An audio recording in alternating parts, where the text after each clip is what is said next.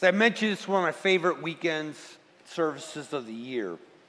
The reason is because of what it meant to me. So a few years ago, like when I was in 8th grade, the church that I was a part of, our youth pastor took about 8 kids on a mission trip. And they came back, were very excited about it, and the really wonderful thing was that the next year they did it again, and I'm a freshman and I get to go. What I didn't realize was that it wasn't simply just about a mission trip. It was actually 15, 16 weeks of training, and so we began to train, learning how to share our faith, learning Scripture. It's funny because, now all these years later, I can still tell you what the first passage of Scripture we had to memorize. It was Psalm 1. How blessed is the man who does not walk in the counsel of the ungodly, or stand in the way of sinners, or sit in the seat of scornful. But his delight is in the law of the Lord, and in his law he meditates day and night. I mean, that was like 15 years ago, so I still know that. Where we went and did mission was just over the line in the Smoky Mountains from Tennessee over into the very western tip of North Carolina. And what I was going to do was I was teaching we call it middle school today. Back then it was junior high. And I was going to teach them a lesson, and we would go out in the morning, and we were at a church, and then we would come back in the afternoon to the camp where we stayed, and we would spend time. We would take a nap, go spend some time with the Lord, have fun, whatever, and then we would go back out in the evening. Well, the evening church we went to, there were no junior hires, but there were a boatload of high school, college, post-college, and they wanted to have a Bible study. Wonderful place. It was called Sawmill Hill Free Will Baptist Church in the Smoky Mountains, and it was up on a mountain, and there was just a little church building, and there were no rooms, but outside, like some of the churches there, up on the hill, there was a graveyard, cemetery, and that was where we got to go with those who were still alive and those that weren't so much, and we did that. And I can remember in those moments, right? Because I'm just like 14, 15 years old. And so in the afternoons back at the camp, there was a chapel up on the side of the hill, and I would go there and just spend time with the Lord because I was desperate, right? I wasn't prepared for this. And I was actually, I can remember that first year, I was reading in 2 Timothy chapter 4, preach the word, be instant in season and out of season, reprove, rebuke, exhort, all long-suffering and doctrine. And I've never heard the audible voice of God. I'm envious of those who have. It would make life a lot easier, right? But I know what it is when God speaks to my spirit. It was his calling upon my life, and it happened there on a mission trip. And so I got to go all 4 years, and every year learn new stuff and challenge with new things, and went away to college. I went to Moody Bible Institute, the West Point of Christianity, and got to go back to my home church and ended up becoming the youth pastor. And there I got to lead this mission ministry called SMI, Student Missionary Internship. And for 7 years, we took hundreds of kids, and we would, again, the big thing for me as a youth pastor was I had 14, 15 weeks to train, to invest. Hundreds of those kids that went through have gone on. In fact, we just had some that came and had lunch with us. They were in town, and they're leading prayer ministry. He's on the leadership team at his church, right? They've gone on, they followed the Lord. I think there's 36 of them that actually went into vocational ministry. So when I became the pastor and Greg was our first youth pastor, you just have to understand I'm not a micromanager. I'm a big believer that you've got to give people enough room to fail, to give them room to succeed, right, and to flourish. And so I don't tell people what to do. I said, Greg, you can pretty much do what you want. There's just one thing you got to do, and it's this SMI thing. And we began it 26 years ago in 1996. So our first year we had 1 student. And now for 26 years, and I'm on to my 6th youth pastor. And when Mandy was coming on, Mandy, you got a lot of freedom here. Just one thing you got to do, and it's SMI. That was cool because he had already heard about it and was excited about it.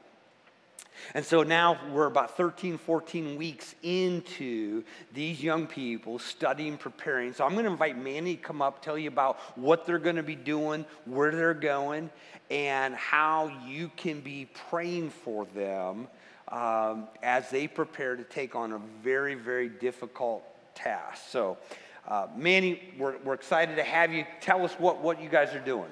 Thank you. Well, I'm sure you guys are used to me by now. I've been here doing some MC work and all that good stuff, but today we're talking about a specific awesome opportunity, and like Pastor Steve about when I came to Desert Springs, one of those things that attracted me to the culture and everything that was happening was SMI reasons, and I look at what the students have been going through, the mission that's been through all these years, and I think it's funny to see, what was it 2-3 years ago when Pastor Steve led his first one, trying to get some brownie points, him preaching amongst the dead and the living, and now we're going and continuing to preach amongst those who are dead. We need to bring them to life and allow them to know who Jesus is. So it's a really, really awesome thing that I've been seeing the fruit that it's been kind of showing in the students' lives. It's been amazing. One of the things that they have been wrestling with, and one of the things I really want to highlight is not just the physical fatigue and the struggle and the battle that they're dealing with, but the spiritual battle too. I think anytime anybody steps into the calling or any kind of work that God has asked them to do, there's always going to be an attack constantly. The enemy is trying to tear down and destroy anything that God is trying to build and do, especially when it's work for his kingdom. So the students started in February, their training, right? And we're about 13 weeks in, like Pastor Steve talked about.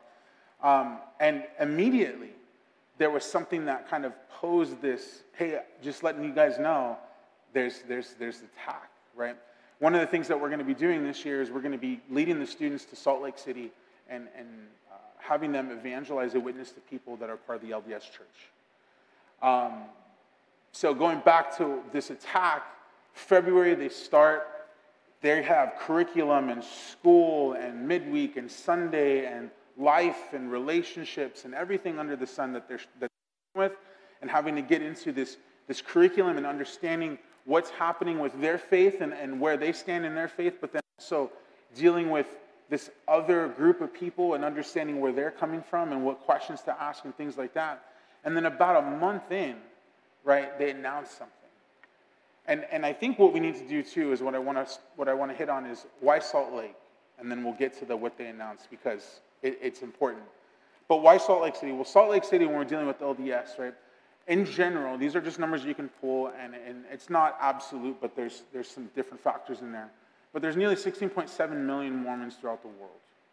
This is what's reported. And Salt Lake, as the students have been studying, and you can go and able to talk to you about, kind of what's going on with the LDS Church and its origins and foundations and things like that. But everything kind of got set up in Salt Lake in Utah. So it's this epicenter for the LDS. 49% of that 16.7 resides in Salt Lake County. Nearly 64% of the population are in Utah that are Mormon.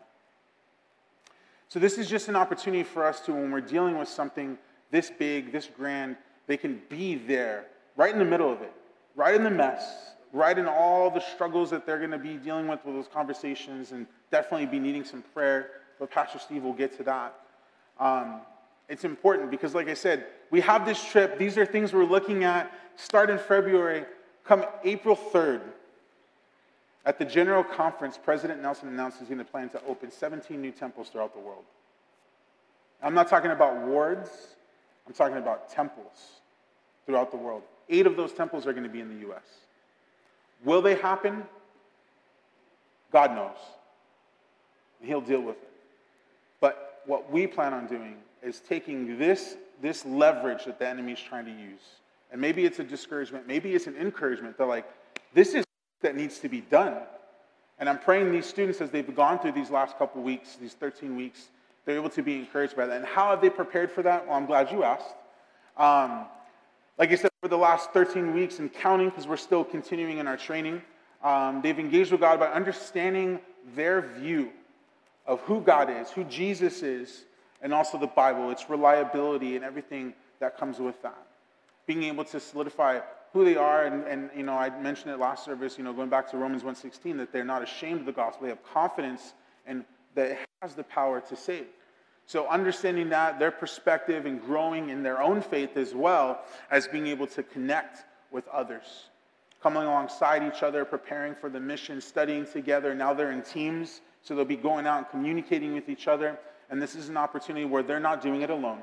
They're part of a community, not just there, but also with this weekend being able to see that support that they have with everyone that's going to be back home. And then ultimately living on mission, actively engaging in service projects, weekly ministries, and any opportunity to share Jesus, going out on go nights and being able to witness to people. Now that's different because they're just expecting somebody to maybe or maybe not, maybe just have a conversation.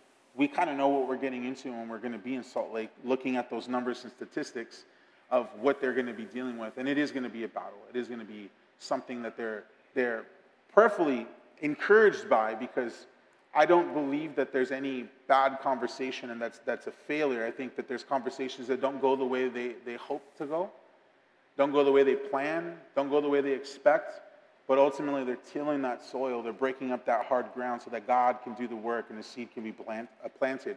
And as Pastor Robbie would say, because he's helping us out with this trip, they're putting that pebble in the shoe so that they can continue to think about what it is these students are trying to share with them. Not arguing, not trying to tell them that they're wrong, but trying to lead them in love so that they can know who Jesus truly is. So I'm excited about this. I'm encouraged, and I just pray that you're encouraged as well, and actively praying for the whole group. So thank you.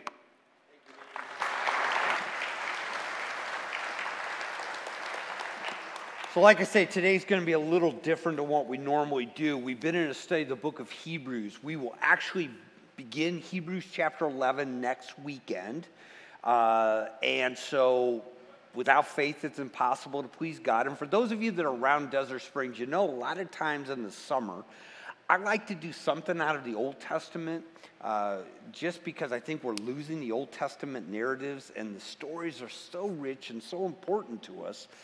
And so, but if you know Hebrews 11, it's all like stories from the Old Testament. So what we're going to do, we're going to set it up next week, and then this summer, we're going to take those stories, the stories of Abraham and Sarah and Rahab and Gideon and all of those stories, and we're going to tell them their stories of faith. And so I'm really excited about it. But today, if you got your Bibles, I want you to turn with me to Matthew chapter 10. I don't have a lot of time, but there are 5 principles of ministry that I've been wanting to share with our SMI students, but also I want to share with us, because to me, these things are really important. So Matthew chapter 10, actually in verse 1, what we read is Jesus summoned his 12 disciples, gave them authority over unclean spirits to cast them out, to heal every kind of disease and every kind of sickness. And then if you skip down to verse 5 through 10 is what I'd like to use as our text. These 12 Jesus sent out after instructing them. Do not go in the way of the Gentiles. Do not enter any city of the Samaritans, but rather go to the lost sheep of the house of Israel. And as you go, preach, saying the kingdom of heaven is at hand. Heal the sick, raise the dead, cleanse the leper, cast out demons. Freely you receive, freely give. Do not acquire gold or silver or copper for your money belts, or a bag for your journey, or even 2 coats or sandals, or a staff, for the worker is worthy of his support. 5 quick things. The first one we see in the first part of verse 5. These 12 Jesus sent out. One of the things I think sometimes in the Christian life that we forget is that our call to go make disciples, to raise up next generations, to go tell people about Jesus is actually commissioned from the Lord himself. We sometimes think, well, it's something our church wants us to do or something our pastor wants us to do. And the reality, no, Jesus is the one who told us. You get to the end of Matthew, right? And he looks at the disciples, go make disciples of all nations, teaching them to observe all I've commanded you. That was our marching orders. It's a commission of Jesus. This is not something that we can take lightly or we can set to the side. This is what we have been called to do. You know, we've been in the book of Hebrews, and so often what he's looking ahead is to that day that is coming, that we stand before Jesus and inheritance and reward, and we give an account. And I think the big question is, hey, did you do what I asked you to do? And for us, it was go make disciples. It is commission, not of Desert Springs, certainly not of Pastor Steve, but it is the commission of the Lord Jesus. The second thing he says is this: do not go in the way of the Gentiles. Do not enter any city of the Samaritans, but rather go to the lost sheep of the house of Israel. Here's the second spiritual truth out of this that I think is really important, and that is stay focused on what God has called you to do. Now, if we had time, we could probably begin to unpack a little bit why he gave them these very specific instructions. Because did Jesus ever go to the Gentiles? Yes. Did he go to the Samaritans? Yes. But that was not what he was asking his disciples to do. There were certain reasons for that. Specifically, what he was calling them to do was to go to the house of Israel, to go to the people of Israel, who, by the way, were looking for the Messiah, who were looking for the kingdom of God to come, and kind of pick that up at that next point, and to make that announcement. And one of the biggest things that as a church, I think as believers, that we have to struggle with, and that is to stay focused on what God calls us to do. It's so easy to see other things that often even are good, they can be beneficial, but they take us off of mission. And what we're called to do is just simply, let's do in this season what God has called us to do. You are specifically going to share with those who have heard about Jesus, but it's a different Jesus than the Jesus of the Bible.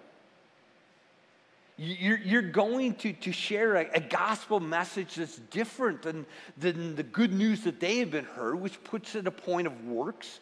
But you're telling them about grace and grace alone that we sung about this morning. Stay focused, right? Don't turn to the left or right. For many of us, a reminder of what God has called us to do, we need to stay focused on that in this season. God may at times, he might stretch, he might open other doors, but stay focused on what God's called you to do. The third thing is simply this: keep the message clear.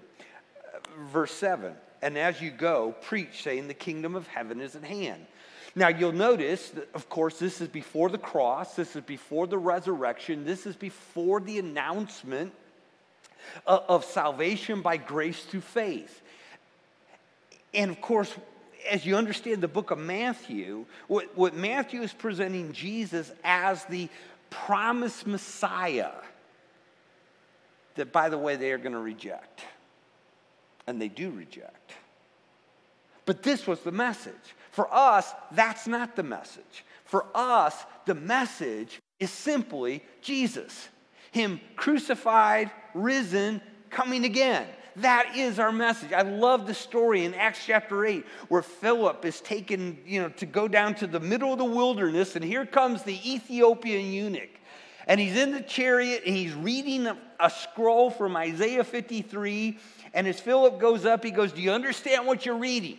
And the guy goes, "How can I understand unless I have a teacher?" And it says, "So Philip began at that same place, and he spoke to him Jesus." That's our message.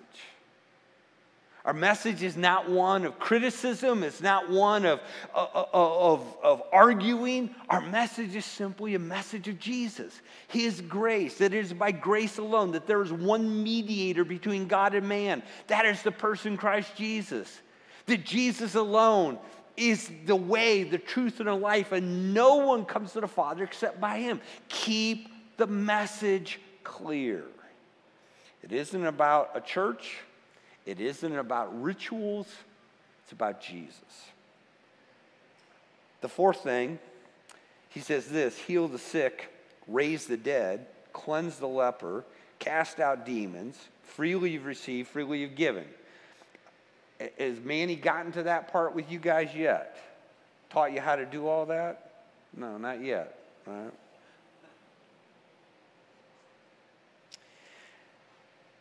One of the things that so often becomes an inhibitor to people in following the Lord is he calls them to do something that is so far greater than them that they hesitate. I can't do it. I'm not capable. Can I tell you that I don't think that God calls us to anything that we actually are adequate at? I think God always calls us to something that's greater than us. The reason is because if I'm adequate, if I can do it, if I can pull it off, then I don't need him. And the thing that he wants more than anything else is that I need him, to lean into him, to seek him.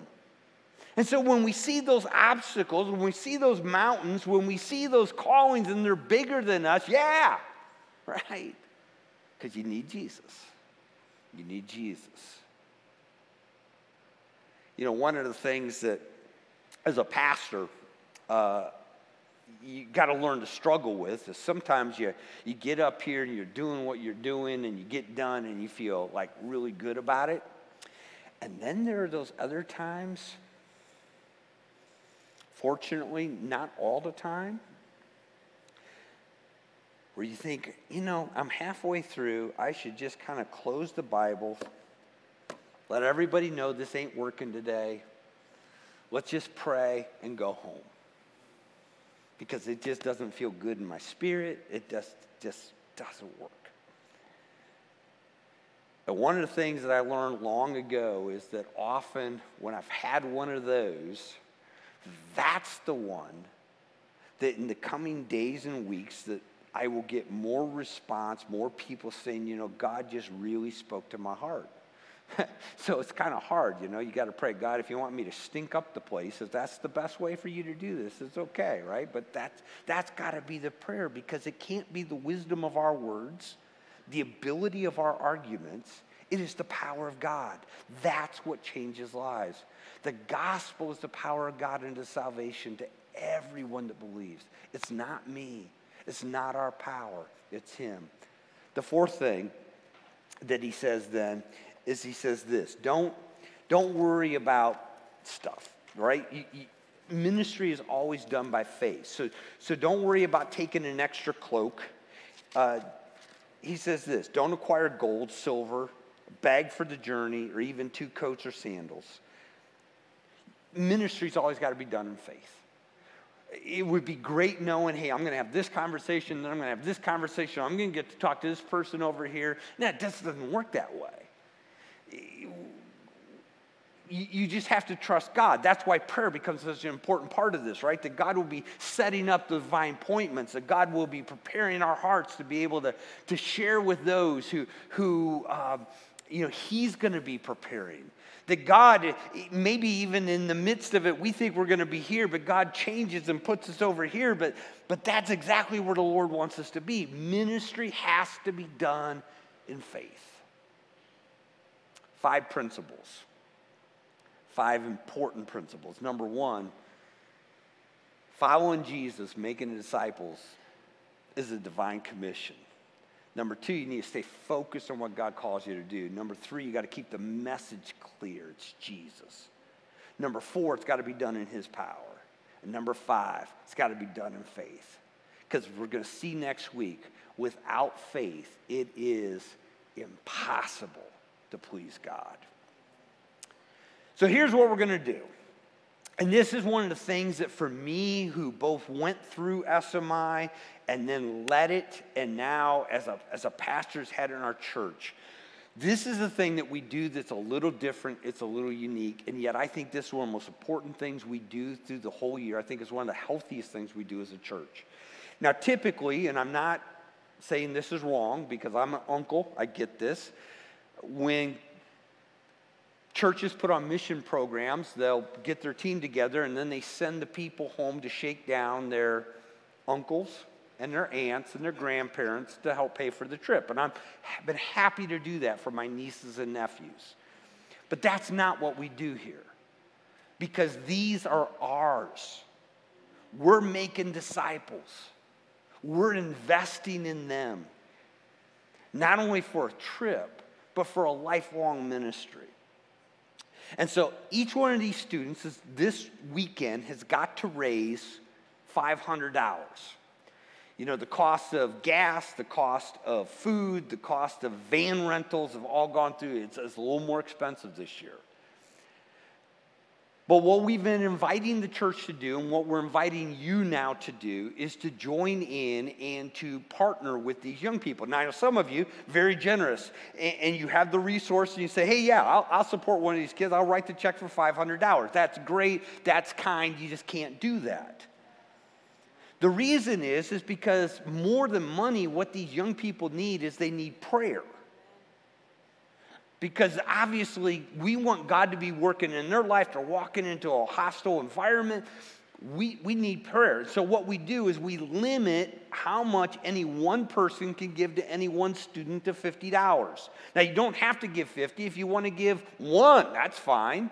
But don't give unless you're going to pray for them. We need the prayer support. But if you want to give 5, you want to give 10, whatever it is, that's fine, but 50 is the max to any one student. Now, you can give to as many of them as you would like.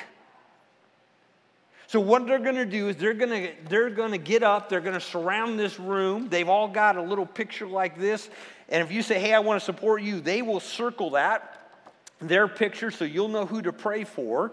And when you have either chosen the one you want to support, or like Tammy and I, we're going to support a number of them. We'll get all of these. At the end, you don't have to have the money today. We don't need it until June 20th when they go on their trip. All you need to do is tell them, hey, I'm going to support you, how much. They'll keep track of that. And then what you need to do is just scan this QR code on the back that takes you to a pledge page.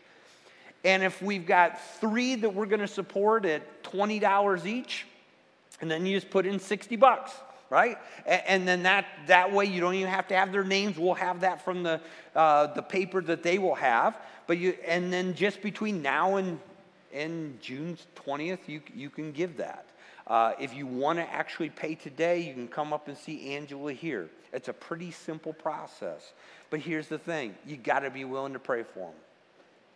So young people, I'm going to invite you to kind of line up around here. We've been through 2 services. We're right about at that halfway mark of them being supported. But these are our young people. You'll notice that they will be 2 by 2. One of them will have this. The other will have a clipboard. You can only support the ones that have this in this service, because we're trying to get them all supported. So it's like 50-50 in one and then the other and all that type of thing. So I'm going to invite you to stand. I'm going to pray. You're dismissed. You're free to go. But I'm going to ask you not to go. I'm going to ask you to go find 1, 2, 3 of these young people and support them. So would you stand with me? Father, we love you. I am so thankful for the men and women way back in the 70s, in the midst of a really difficult economic time. 22% unemployment, high inflation, high interest rates, who sacrificially gave so that I could go. For Father, on that trip, and on those trips, you changed my life. And Father, I'm so thankful. We've got 62, 63 young people here that have, man, it's been hard with school and all they have with that, and all they have, many of them, with work, to make the commitment that they have to not only memorize the scripture, but to read the books, to study, to prepare, to go out on Wednesday nights, to be here every Sunday afternoon, and to give their Sunday afternoons to training. Now, Father, my prayer is that in this moment that we have as a church family, and those of us who are older that can now look these young people in the eye and say, you know what? We believe in you. I want to support you. I'm going to pray for you. I believe in what you're doing. God, I believe this is one of the most important things that we do all year. I pray you would lay it upon our hearts to be able to give and to give generously, to pray and to pray earnestly. And God, that you would bring just a wonderful result, not only in their trip, or we do pray that there would be good fruit, lots of pebbles and shoes, some, Lord, who come to faith in you. But Lord, what we're really praying for is that you will draw these young people to yourself in such a way that they follow you every day of their life. That's our prayer. So, Father, I pray that you would provide. In Jesus' name, amen. Thank you so much. We'll be back in Hebrews next week. Again, you're dismissed. You're free to go, but I'm going to invite you to go support these young people.